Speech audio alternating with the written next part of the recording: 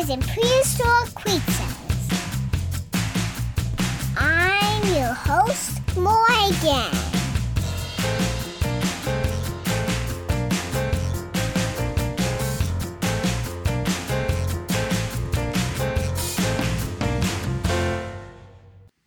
Hola, it's Morgan again, and today I'm going to teach you about Archaeopteryx.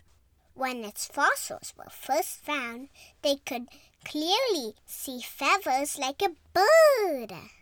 But its bones were just like small dinosaurs. Archaeopteryx lived in the Jurassic period and was a distant relative to other small, fast hunters like Velociraptor. Unlike modern birds today, Archaeopteryx had sharp little teeth.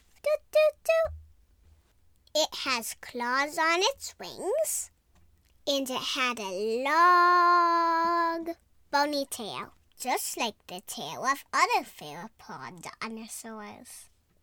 But it was covered in feathers. Even though it didn't have long wings, paleontologists think it's long enough so they could fly. So this little dinosaur could probably fly. It probably hunted for food in the air and ate slow-flying insects. This would make it the earliest known flying dinosaur. But it probably couldn't fly pretty well.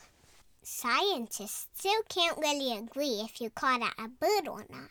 Whatever you call it, Archaeopteryx was pretty cool. I like that Archaeopteryx could basically be a bird. Imagine if we had Archaeopteryx flying everywhere here. I bet it would sound like this. Quack, squawk, squawk. Oh, that's all for today. Bye.